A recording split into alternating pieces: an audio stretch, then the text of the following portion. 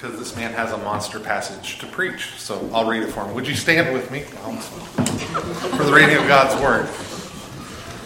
James chapter 2. My brothers, show no partiality as you hold the faith in our Lord Jesus Christ, the Lord of glory.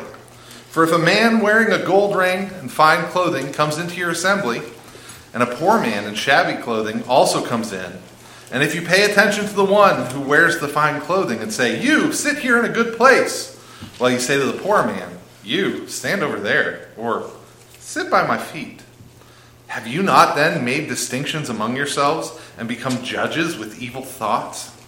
Listen, my beloved brothers, has not God chosen those who are poor in the world to be rich in faith and heirs of the kingdom, which he has promised to those who love him? But you have dishonored the poor man. Are not the rich the ones who oppress you and the ones who drag you into court? Are they not the ones who blaspheme the honorable name by which you are called? If you really fulfill the royal law according to the scripture, you shall love your neighbor as yourself, you are doing well. But if you show partiality, you are committing sin and are convicted by the law as transgressors. For whoever keeps the whole law but fails in one point has become accountable for all of it. For he who said, "Do not commit adultery," also said, "Do not murder."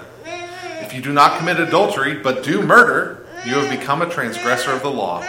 So speak and so act as those who are to be judged under the law of liberty.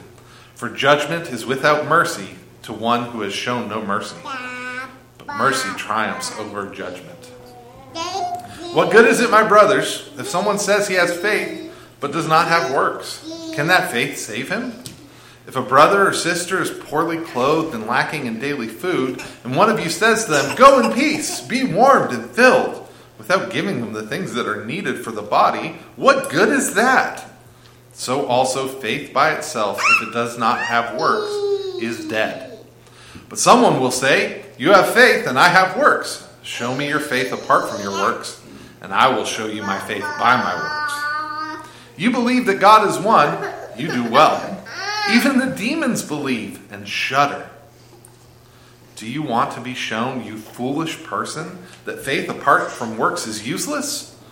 Was not Abraham our father justified by works when he offered up his son Isaac on the altar? You see that faith was active along with his works, and faith was completed by his works. And the scripture was fulfilled that says, "Abraham believed God, and it was counted to him as righteousness. And he was called a friend of God." You see that a person is justified by works and not by faith alone. And in the same way, was not also Rahab the prostitute justified by works when she received the messengers and sent them out by another way? For as the body apart from the spirit is dead, so also faith apart from works is dead. You may be seated.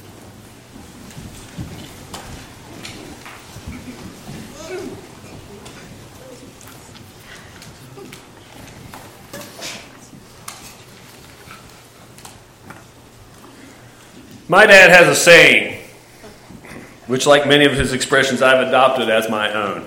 I am West Virginia born and West Virginia bred, and when I die, I'll be West Virginia dead. I'm a West Virginia fan. Would anybody here doubt the fact that I'm a Mountaineer through and through? Back in the day, they used to say, if you were put on trial and accused of being a Christian, would there be enough evidence to convict you? And that may be a somewhat facile question, and yet still a reasonable thing to ponder. But for the purpose of this introduction, I'm more interested in your fandom. Now, I know that there are some here that don't claim to be Mountaineer fans. Forgive them. Many have chased after other universities to support them and to cheer for them. But if you tell me you're a Mountaineer fan, but you don't have a single article of clothing with a flying WV on it, I might not believe you. If you tell me you love West Virginia, but you never watch a game, you can't tell me one player on any of the teams, you don't know who the coaches are, I might not believe you. If you say you're a fan, but you've never come back from Morgantown Horse at 2 a.m., I might not believe you. And if you've never spent an entire day in silence because of a disappointing loss, okay, That might be just a little bit too far, but that was me 25 or 30 years ago. A very wise theologian, actually a theologian from West Virginia, once said, "What you say you do is not what you do. What you do is what you do." Yeah, it's my dad again. And he said it last week. I had written this before that.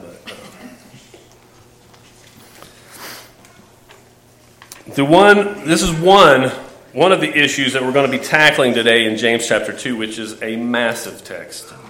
Before we get into that second half, we got a very important subject to deal with in the first half of the chapter.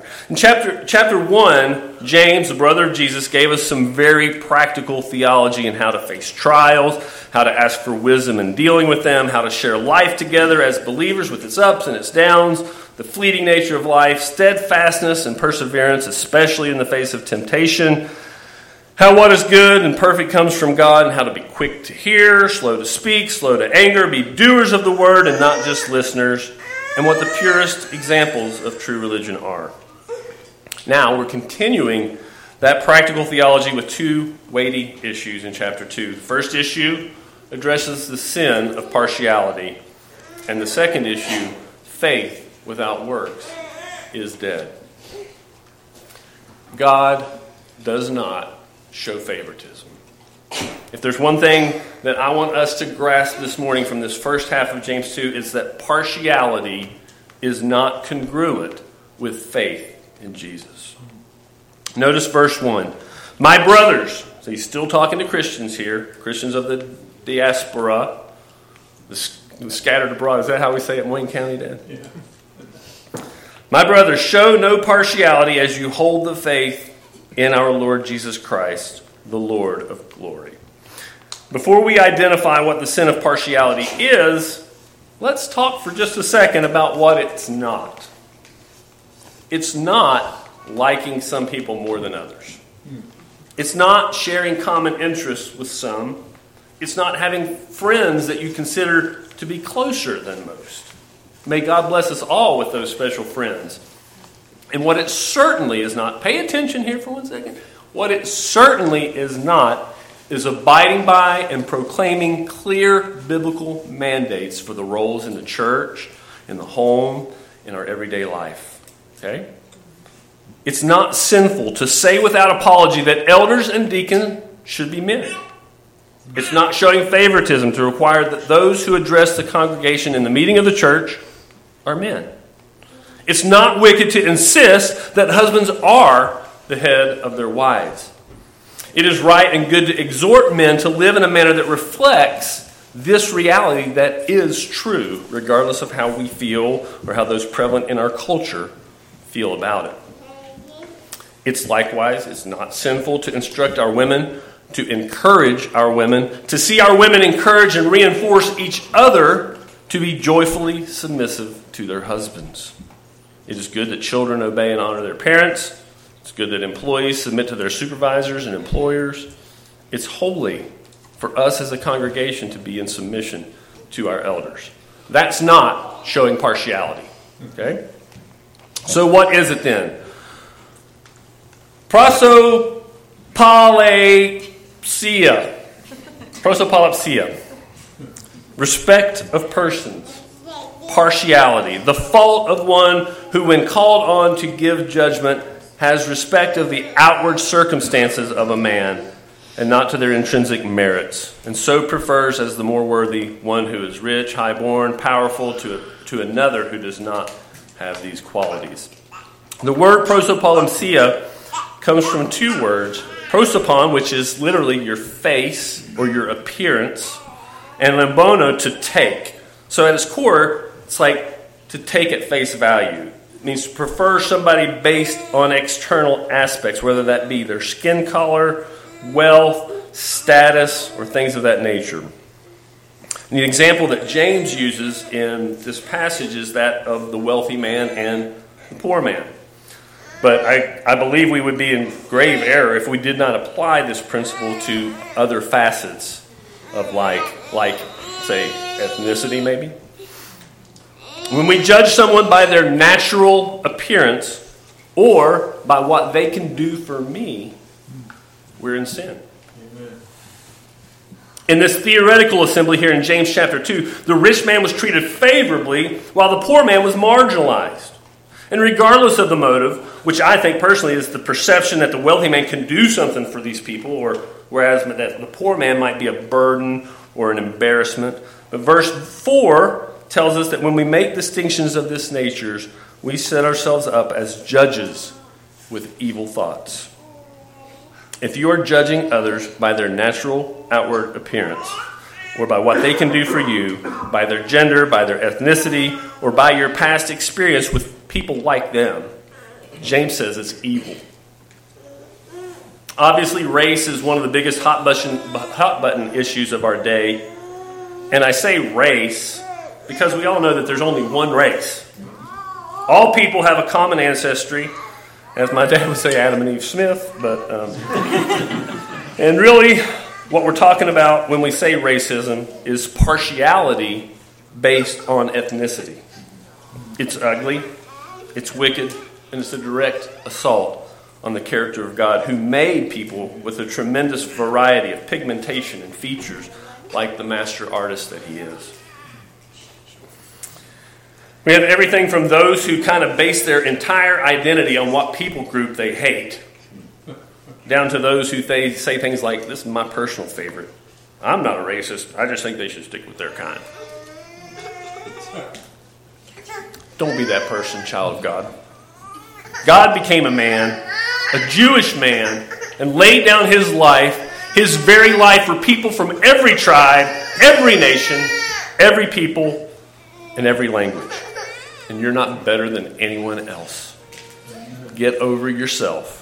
Get over your cultural prejudices, and just get over it. A quick caveat here, and I don't have time, and I don't want to get lost in this rabbit hole today, but there's a reason that I use the word natural in reference to outward appearance. A man wearing lipstick and a dress is not what I'm talking about. There are plenty of other issues that might fall into that category, and that's a discussion that we'd have to entertain another day. But I would urge you to use caution and charity in your assessment of those issues. But it's not charitable, it's not virtuous to call what is evil good, or to condone destructive behavior, or to sanction depraved fantasies. So we know from the text here that we're not supposed to show partiality. We know what partiality is, but why? First, let's look at a couple passages and we'll see in them the nature of God. Acts 10, we see Peter arriving at the house of Cornelius, having just received the vision on the rooftop, the sheet that came down from heaven, and then he was sent for by Cornelius. He arrives and he finds many, many Gentiles here at the house. In verse 27, he says, and as he talked with them, he went in and found many persons gathered. And he said to them, you yourselves know how unlawful it is for a Jew to associate with or to visit anyone of another nation. But God has shown me that I should not call any person common or unclean. And then he gives us a little more clarity in verse 34 and 35 of the same chapter. So Peter opened his mouth and said, truly I understand that God shows no partiality, but in every nation, anyone who fears him and does what is right is acceptable to him. God says, don't call any person common or unclean. Why? Because God shows no partiality. This is the same word we looked at. It's just a slightly different tense here in Acts. James urges us to show no partiality as we hold the faith. Well, here, Peter, via Luke, is telling us that God shows no partiality. In Romans 2, Paul is addressing the fact that God will judge every man according to his work, whether Jew or Gentile. Judgment will fall on them because of what they do, just as he will reward those who do good, regardless of nationality or ethnicity, because verse 11, chapter 2 says, God shows no partiality. Ephesians 6 is talking about the relationship between slaves and master. And think employer-employee, not chattel slavery. That he's instructing the servants how to respect their masters, and masters to respect their servants. And notice the why, starting in verse 9 here. Masters, do the same to them, and stop your threatening, knowing that he who is both their master and yours is in heaven, and that there is no partiality with him. Are we getting the picture? One more. Colossians 3. Wives, submit to your husbands. Husbands, love your wives. Children, obey your parents. Bondservants, obey your earthly masters with sincerity of heart. And then we pick up here in verse 23. Whatever you do, work heartily as for the Lord and not for men, knowing that from the Lord you will receive the inheritance as your reward. You are serving the Lord Christ. For the wrongdoer will be paid back for the wrong he has done, and there is no partiality. Folks, this is the character of God. And I referenced Revelation 2 earlier as the picture in heaven of that great throng that's made up of people. People like you, people like me, people that don't look like us, from every nation and tribe, every people and language. And they're there in that vision that John had because Jesus died for them. Because partiality is not part of the character of God. Whatever you've learned, however you've been hurt in the past, whatever you think might be in it for you, you must defeat partiality in you. I must defeat partiality in me. If together we hold fast the faith and want to reflect the character of God. Incidentally, this is a bonus. If we examine Ephesians 6 and Colossians 3 a little more closely, we see the basic foundation for the premise of those roles that I mentioned earlier. It's right there in the same passage that says that there's no partiality with God. So if you're trying to justify egalitarianism or female authority in church because there's no partiality in God, that dog will not hunt. So first we see we should not show partiality because we are to reflect the character of God. And second, we should not show partiality because of the royal law. Verses 8 and 9 say, if you really fulfill the royal law according to the Scripture, you shall love your neighbor as yourself. You are doing well. But if you show partiality, you are committing sin and are convicted by the law as transgressors. Here James refers to this as the royal law. Love your neighbor as yourself. This is recorded in all three of the synoptic gospels. I'm going to stick with Matthew here, chapter 22. You know this context that we're talking about here. The Pharisees trying to trap our Lord here. And he said to them, you shall love the Lord your God with all your heart and with all your soul and with all your mind. This is the great and first commandment. And a second is like it. You shall love your neighbor as yourself. On these two commandments depends all the law and the prophets. Also in Matthew chapter 7, in the Sermon on the Mount, we see what we had the royal law, now we have the golden rule, right? So whatever you wish that others would do to you, do also to them, for this is the law and the prophets. So according to the royal law, the second great commandment and the golden rule, we should love our neighbors as ourselves and treat other people the way we want to be treated. This doesn't say if they look like you. This doesn't say if they're from the same socioeconomic class. It doesn't say if they're a particular gender. There's still only two, by the way. Folks, we don't even have a good excuse to treat Yankees poorly. Loving your neighbor as yourself doesn't mean they should stick with their own kind. Loving your neighbor means welcoming others in our assembly, in our lives, just as you have been welcomed by a God for whom you can do nothing. Amen. If you show partiality, you are committing sin. We seldom get something that clear-cut in Scripture, right? Don't do it. Kill it. Kill the sin of prejudice and partiality in your life. I wish we had some time to discuss the class warfare that's kind of mentioned here in the balance of this chapter, where it talks about the oppression of the rich and the blaspheming of the name. But the bulk of the kingdom is made up by those who Paul describes in 1 Corinthians 1 as not being wise, influential, or of noble birth. But I will leave it at this. I will say this. It's not okay to treat the rich man poorly. It's not a virtue to be poor. But God, in order to make his power known, and for his own glory, has chosen the foolish things of the world to confound the wise. He chooses the weak to shame the strong. Let God be God, in whom there is no partiality. And you just treat everyone the way you'd like to be treated. Even rich people. Even Yankees. That's hard. I'll leave the rest of that for Jason to handle when he gets into chapter 5, where he talks about that same subject some more. We also, unfortunately, don't have enough time to examine the transgression of the law. Being guilty in one aspect means being guilty of all. And those who do not show mercy will be judged accordingly by the law. But again, I want to make one observation. We who are under the law of liberty and not under the law of condemnation, saved by Jesus Christ's righteousness and fulfillment of the law on our behalf, must be merciful. We who are forgiven must be forgiving. We are to speak and to act as those who will be judged under the law of liberty. And mercy triumphs over judgment. And that's going to lead us into our second half of this chapter now. And this is one of the most hotly contested passages in the history of the church. For much of his life, Martin Luther thought James shouldn't be included in the canon of Scripture because of this passage.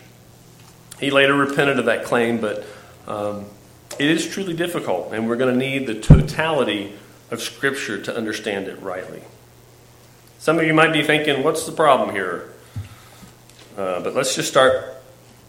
Let's just read the whole second half of this chapter again. I know Andrew just read it a few minutes ago for us, but let's go through it again. What good is it, my brothers, if someone says he has faith but does not have works? Can that faith save him? If a brother or sister is poorly clothed and lacking in daily food, and one of you says to them, go in peace, be warmed and filled, without giving them the things needed for the body, what good is that? So also, faith by itself, if it does not have works, is dead. But someone will say, you have faith and I have works. Show me your faith apart from your works, and I will show you my faith by my works. If you believe that God is one, you do well. Even the demons believe and shudder. Do you want to be shown, oh, you foolish person, that faith apart from works is useless? Was not Abraham our father justified by works when he offered up his son Isaac on the altar? You see that faith was active along with his works, and faith was completed by his works. And the scripture was fulfilled that says, Abraham believed God, and it was counted to him as righteousness. And he was called a friend of God. You see that a person is justified by works and not by faith alone. And in the same way, was not also Rahab the prostitute justified by works when she received the messengers and sent them out by another way? For as the body apart from the spirit is dead, so also faith apart from works is dead. Did you catch verse 24 in there? It says, you see that a person is justified by works and not by faith alone. Now if we compare that to one of, I know one of mine, but I think I can say collectively one of our favorite passages, which is Ephesians 2, 8, and 9, which says, for by grace you have been saved through faith, and this is not your own doing. It is the gift of God, not a result of works, so that no one may boast. If we take these two verses at face value, apart from any theological framework, apart from a faithful and consistent hermeneutic, we've got a serious problem. Without considering the whole of Scripture, James 2:24 is like a blast to the reactor module. The whole system goes down. That's how you said it. The whole system goes down. If we forget about verse 10 in Ephesians 2, which says, for we are his workmanship, created in Christ Jesus for good works, which God prepared beforehand that we should walk in them. Hopefully, We're able to see today how these passages complement each other as we engage the very Word of God. And this is the very Word of God. And it's important that we remember that. All right, I would like to quickly walk us through multiple passages. Passages that we're all probably very familiar with, just so we can get a taste of the totality of Scripture on this subject. I know that this is a lot, and I'm confident that you know that there are also many, many more verses of this nature that I did not include today.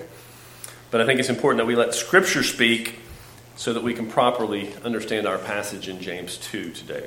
So I'm going to fly through these, but I want you to listen for words like faith, believe, works, law, righteousness, okay? Romans 3.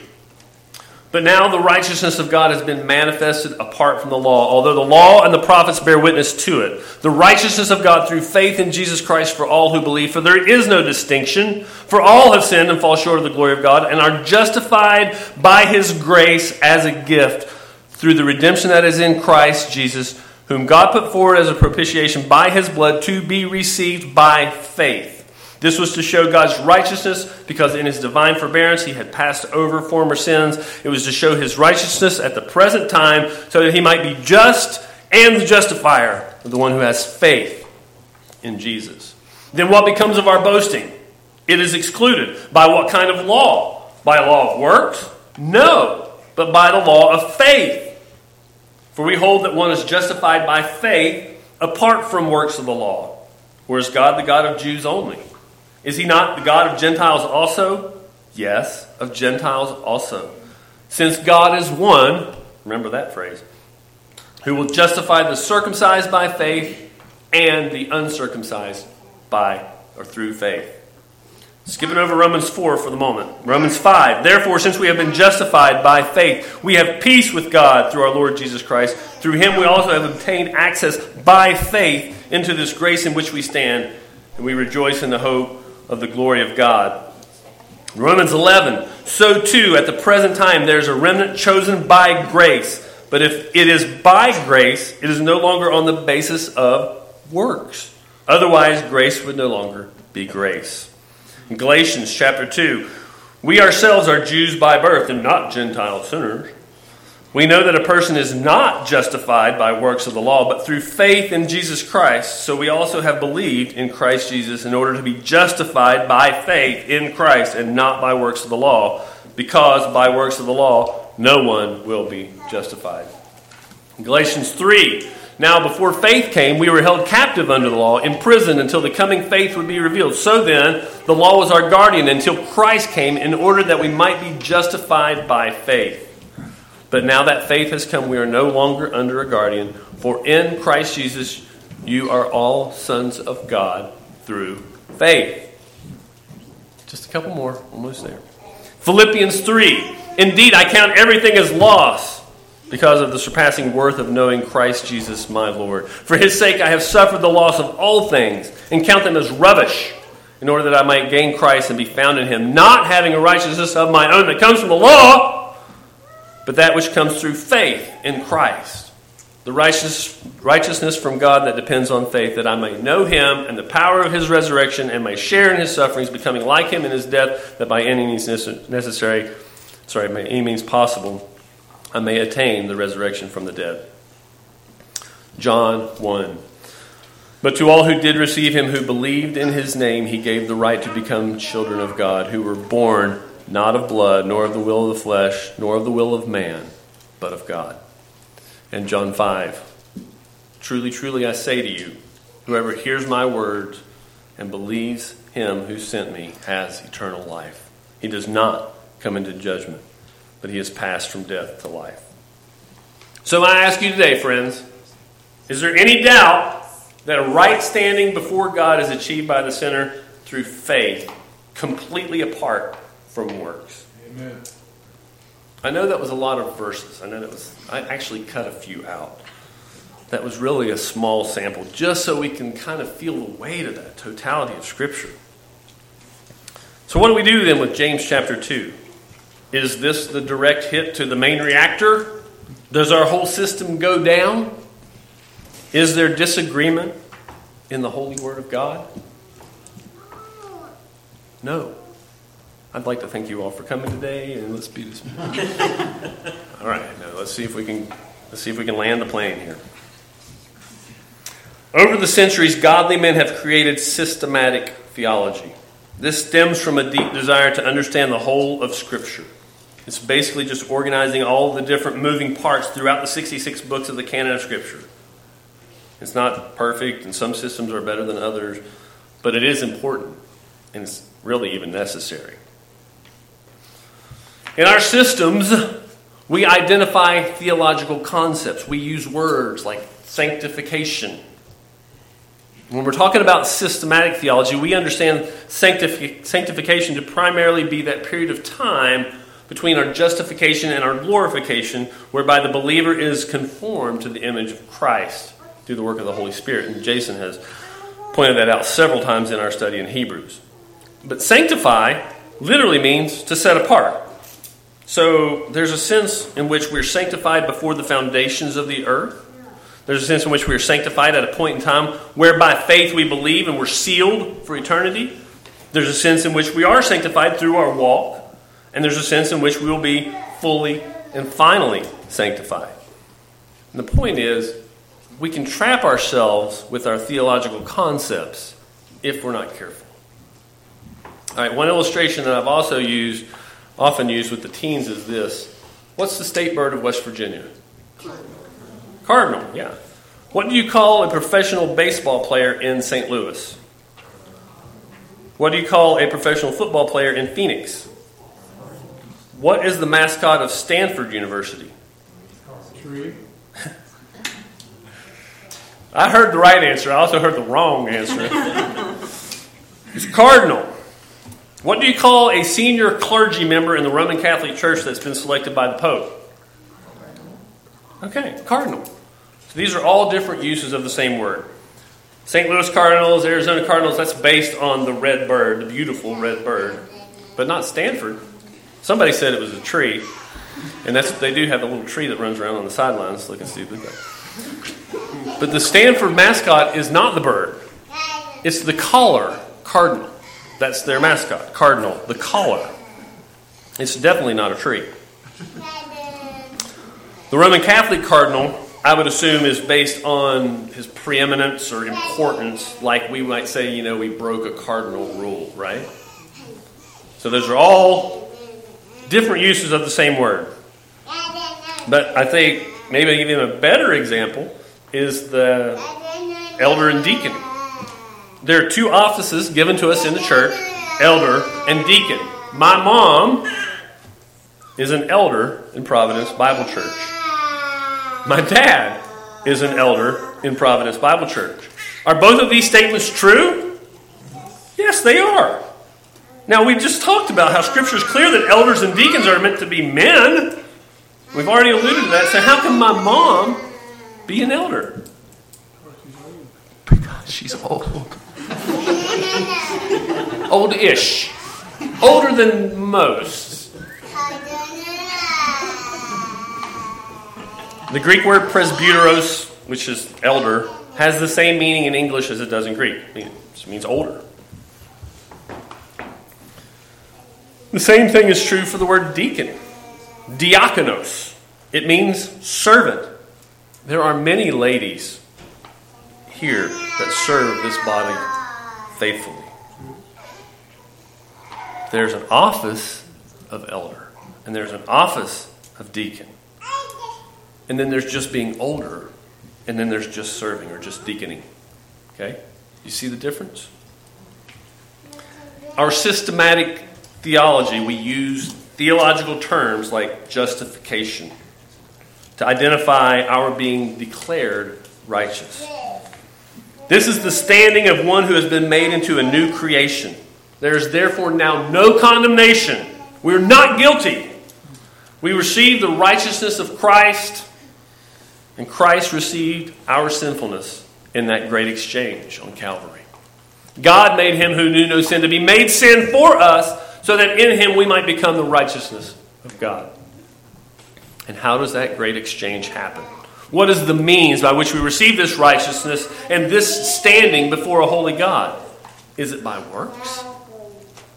Is God waiting up in heaven, biting his metaphorical fingernails, just hoping that some unrighteous sinner is somehow going to find the virtue in his wicked heart to do some good works so that he can thereby declare him righteous?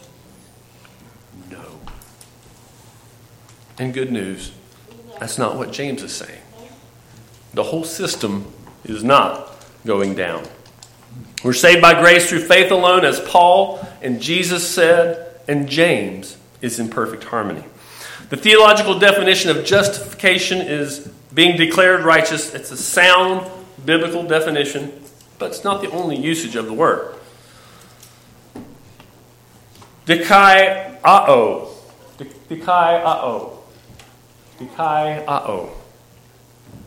To render righteous, or such he ought to be. To show, exhibit, evince one to be righteous, such as he is and wishes himself to be considered. To declare, pronounce one to be just, righteous, or such as he ought to be. 3 definitions from Strong's Exhaustive Concordance. The first, to render righteous. That would be descriptive of how God renders his chosen ones to be righteous, as we just talked about. He didn't just say, sin's not a big deal, it's all good. We'll just forget about that. No! Because God is also holy and just. And the one who was and is perfection became sin for us. The Father made him become sin, and it was his perfect will from before the creation to crush his Son. So sin was far from no big deal. But it was paid for, atoned by the marring and the slaughter of the perfect Lamb. The third definition also deals with that theological concept of being declared righteous. You are not how you ought to be. You cannot do the work that is necessary for you to be worthy of deserving. But because of Christ, we who believe by faith are declared such. We are declared righteous. But that second definition, I guess they're numbered there, but that second line, to show, exhibit, events. To show, exhibit, events one to be righteous. Could this be the justification that James has in view? I think so. Let's go back to the text here and we'll get all these pieces together. And to do that, we're going to have to go to Romans and to Genesis. But first, Paul in Romans and throughout his epistles is not answering the same question that James is answering. Recently, one of my Facebook friends and a fellow moderator, Carissa Hynek, shared this meme in our group. Wait a second, this is wholesome, actually Christian content, and it's brilliant. I hope you can see it. Okay? You're not seeing it right now, right? I'll go ahead and talk about it here for a second. I'll see if I can get that up there. But basically, it's a... Has everybody in the world seen Lord of the Rings? I think I get most heads nodding, most hands going, okay. So, in the Fellowship of the Ring, when Frodo is realizing the problems that the ring is creating in the Fellowship, and he decides he's got to go by himself, or it's not going to succeed. So he jumps in that boat and he starts paddling toward the other side of the river. Anduin? Not Anduin. Starts with an I, doesn't it? Anyway, starts paddling across that river. And Frodo, in this meme, represents faith. It has the heading of faith. And some of the words in the subtitles are marked out so that it just says, I'm going alone. So Frodo, representing faith, says, I'm going alone. And then Samwise, oh, there we go. I don't know if you can read all that. But then Samwise, who represents works in this meme, says, of course you are, and I'm coming with you. That's brilliant. It's a great meme. But honestly, Carissa's commentary on the meme was perhaps a little bit more helpful for me. Which she said, get the next one, or...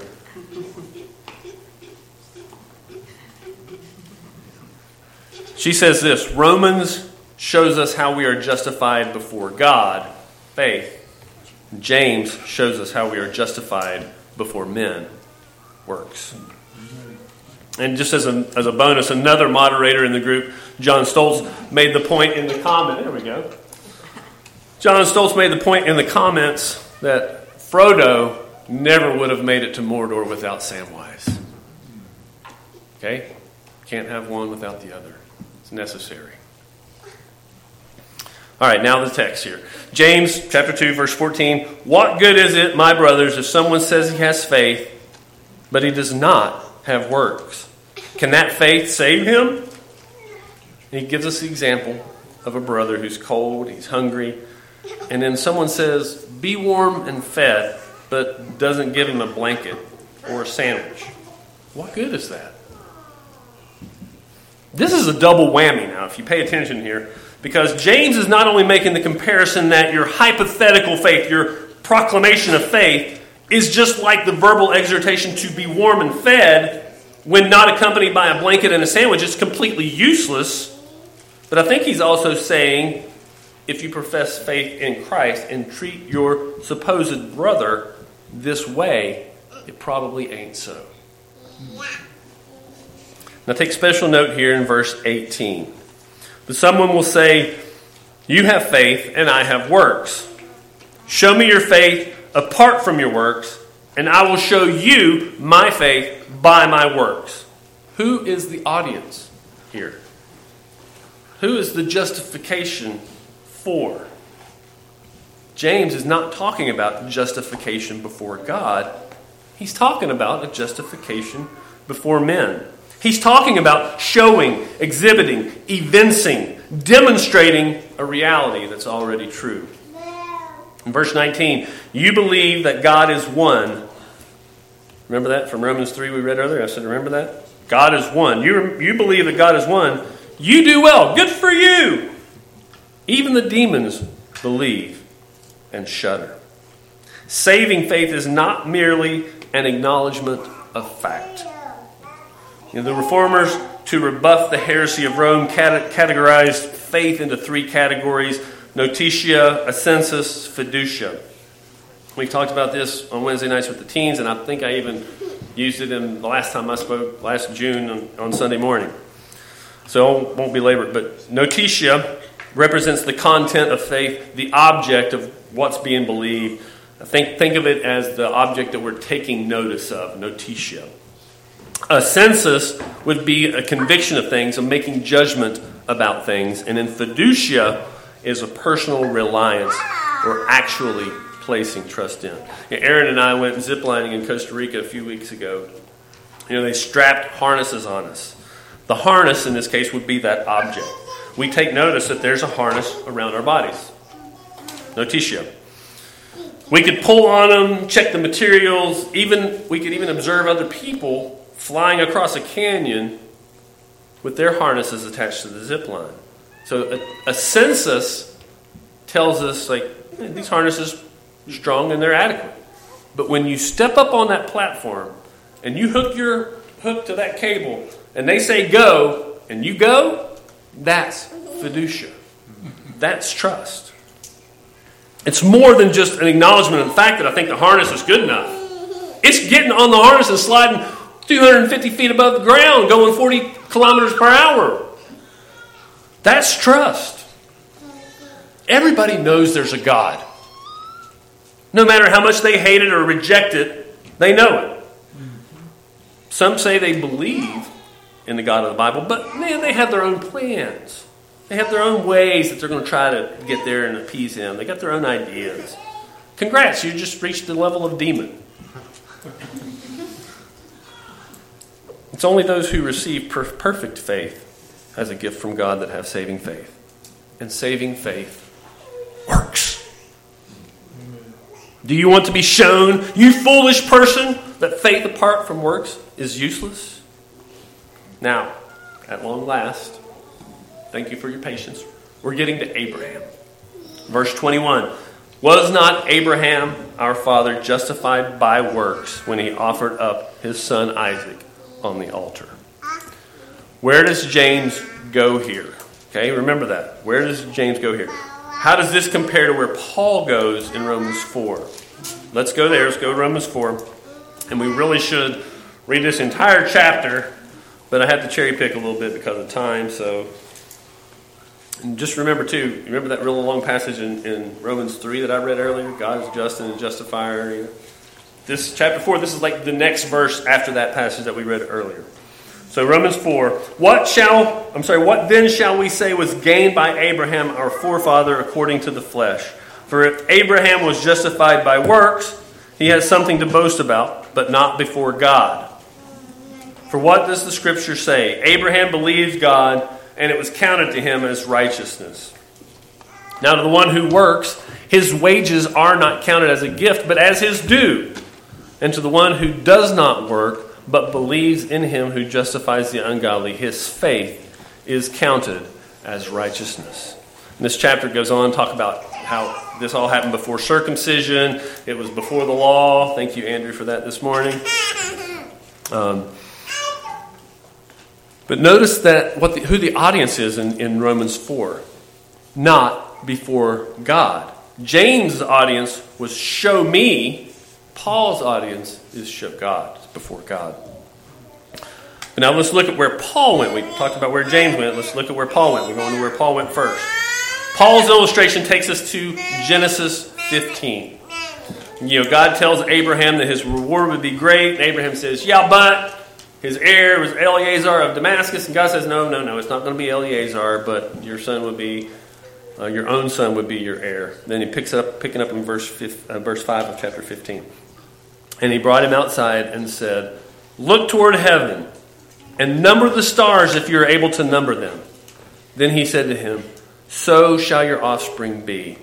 And he believed the Lord, and he counted it to him as righteousness. Boom! Justified. The theological term, the theological concept, justified, declared righteous before God. Based on the Lamb who would come, apart from circumcision, apart from the law, apart from any working or worthiness in Abraham. In the rest of that chapter, we see that beautiful picture. As Abraham brought the animals for the rite of the covenant, and he cut them in two, as was the custom, and then he and God walked through the parts together, right? You know, Abraham did his part, and God did his part, right? No. What did Abraham do? He fell asleep. He went to sleep. That was his contribution to that covenant, was sleep. And God, in the form, beautiful imagery, the form of the smoking pot and the flaming torch, passed through those pieces by himself. And he made that covenant with himself, by himself, for himself, and for all of us who would come to be recipients of that great exchange and would therefore be the sons of Abraham.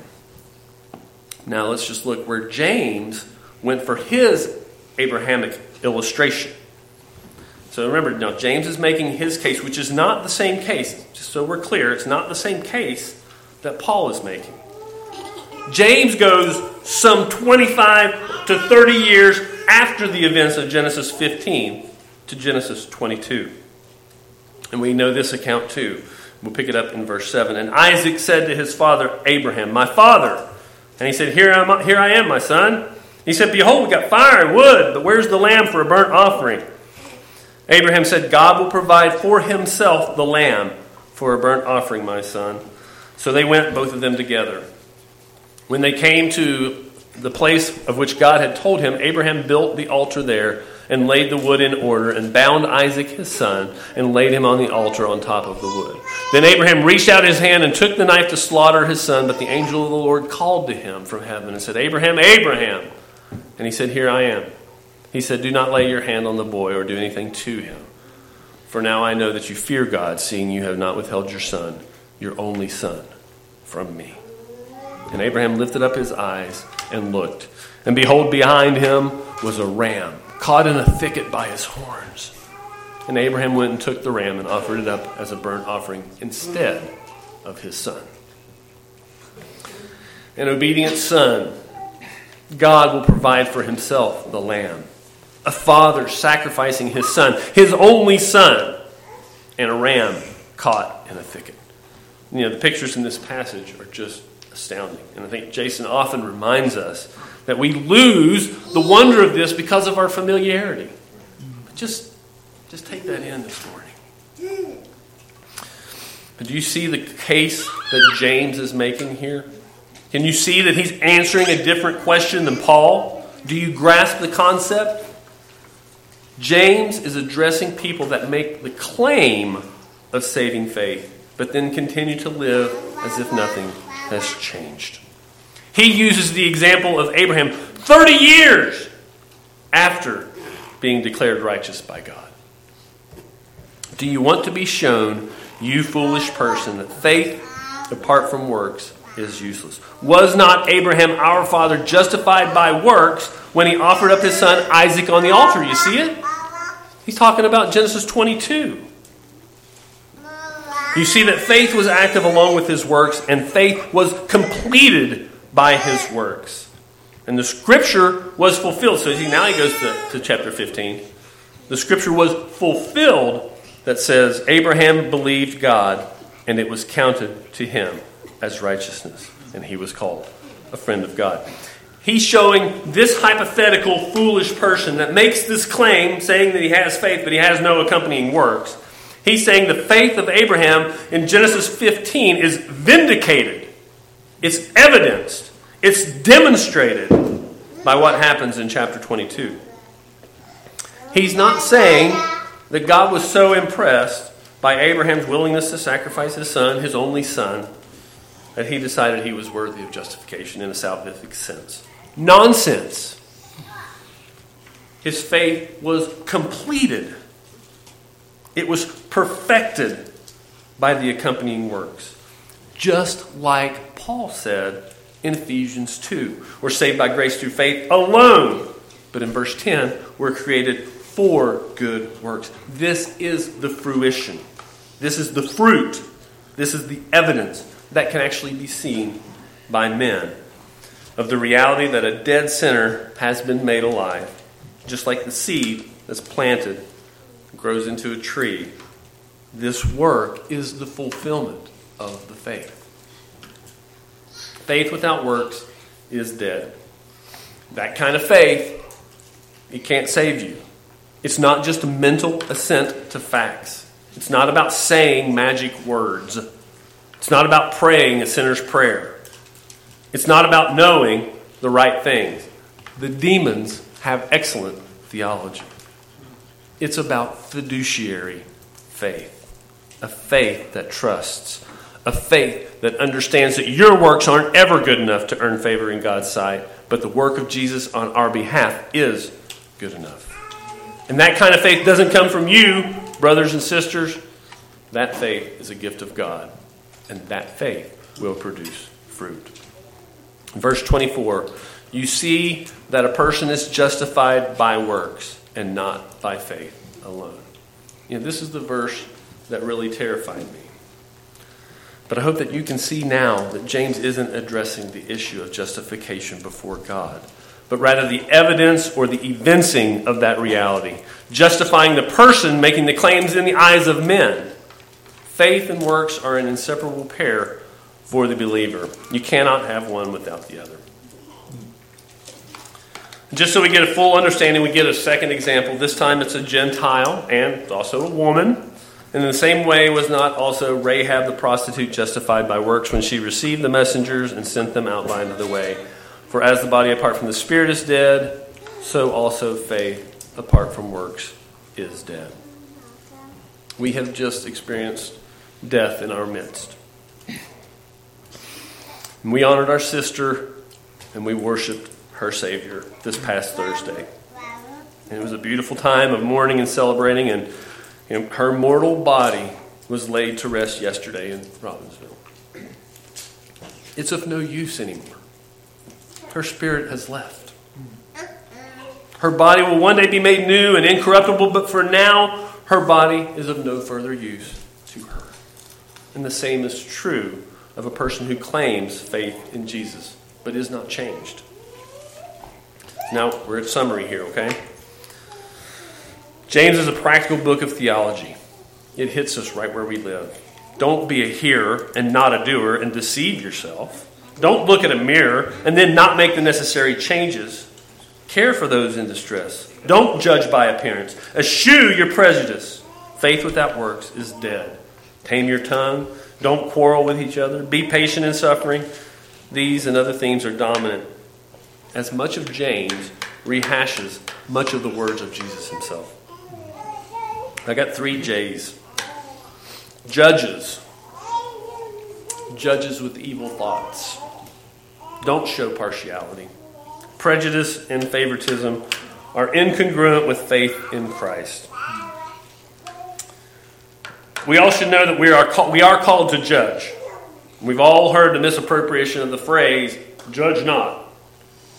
In our judgments, remember that such were some of you. And remember that you will be judged by the same judgment you pronounce and measured by the same measurements you use on others.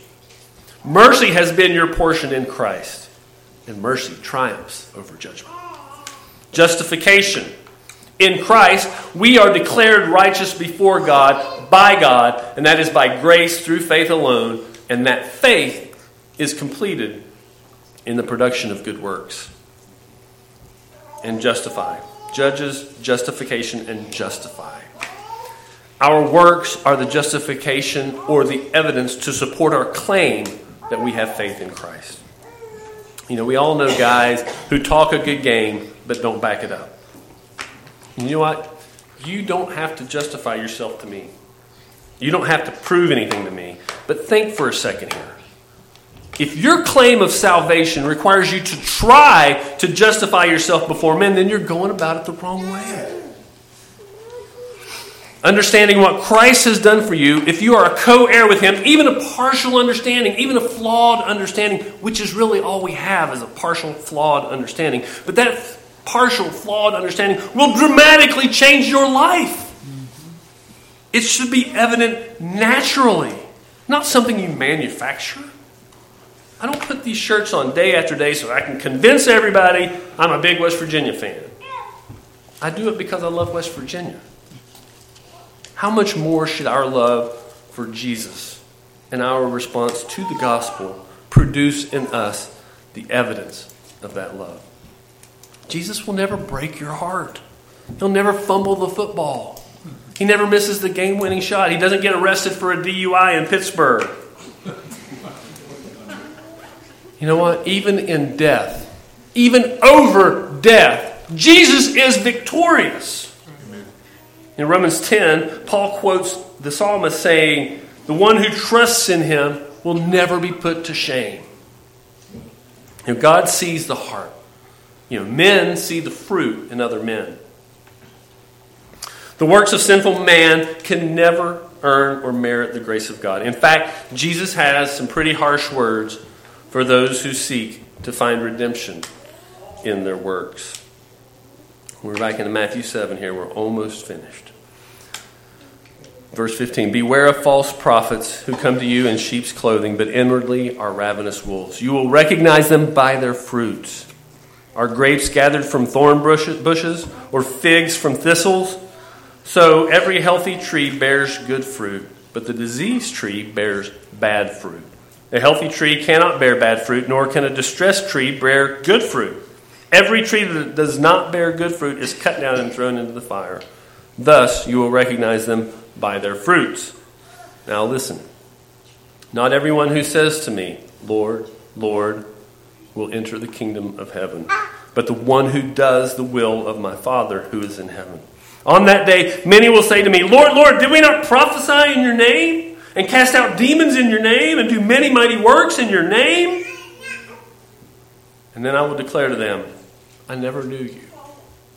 Depart from me, you workers of lawlessness.' If you love me, you will keep my commandments. A healthy tree bears good fruit. A diseased tree bears bad fruit.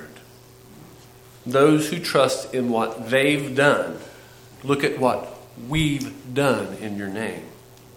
Their best works are lawlessness. They aren't known to Jesus." And Paul also says to examine yourself to see whether you're in the faith, and work out your salvation with fear and trembling. James says, faith without works is dead. And can such a faith save you? Perfect harmony, the totality of Scripture. What you say you do is not what you do. What you do is what you do. And what you say you believe is not what you believe. What you do is what you believe. Let's pray.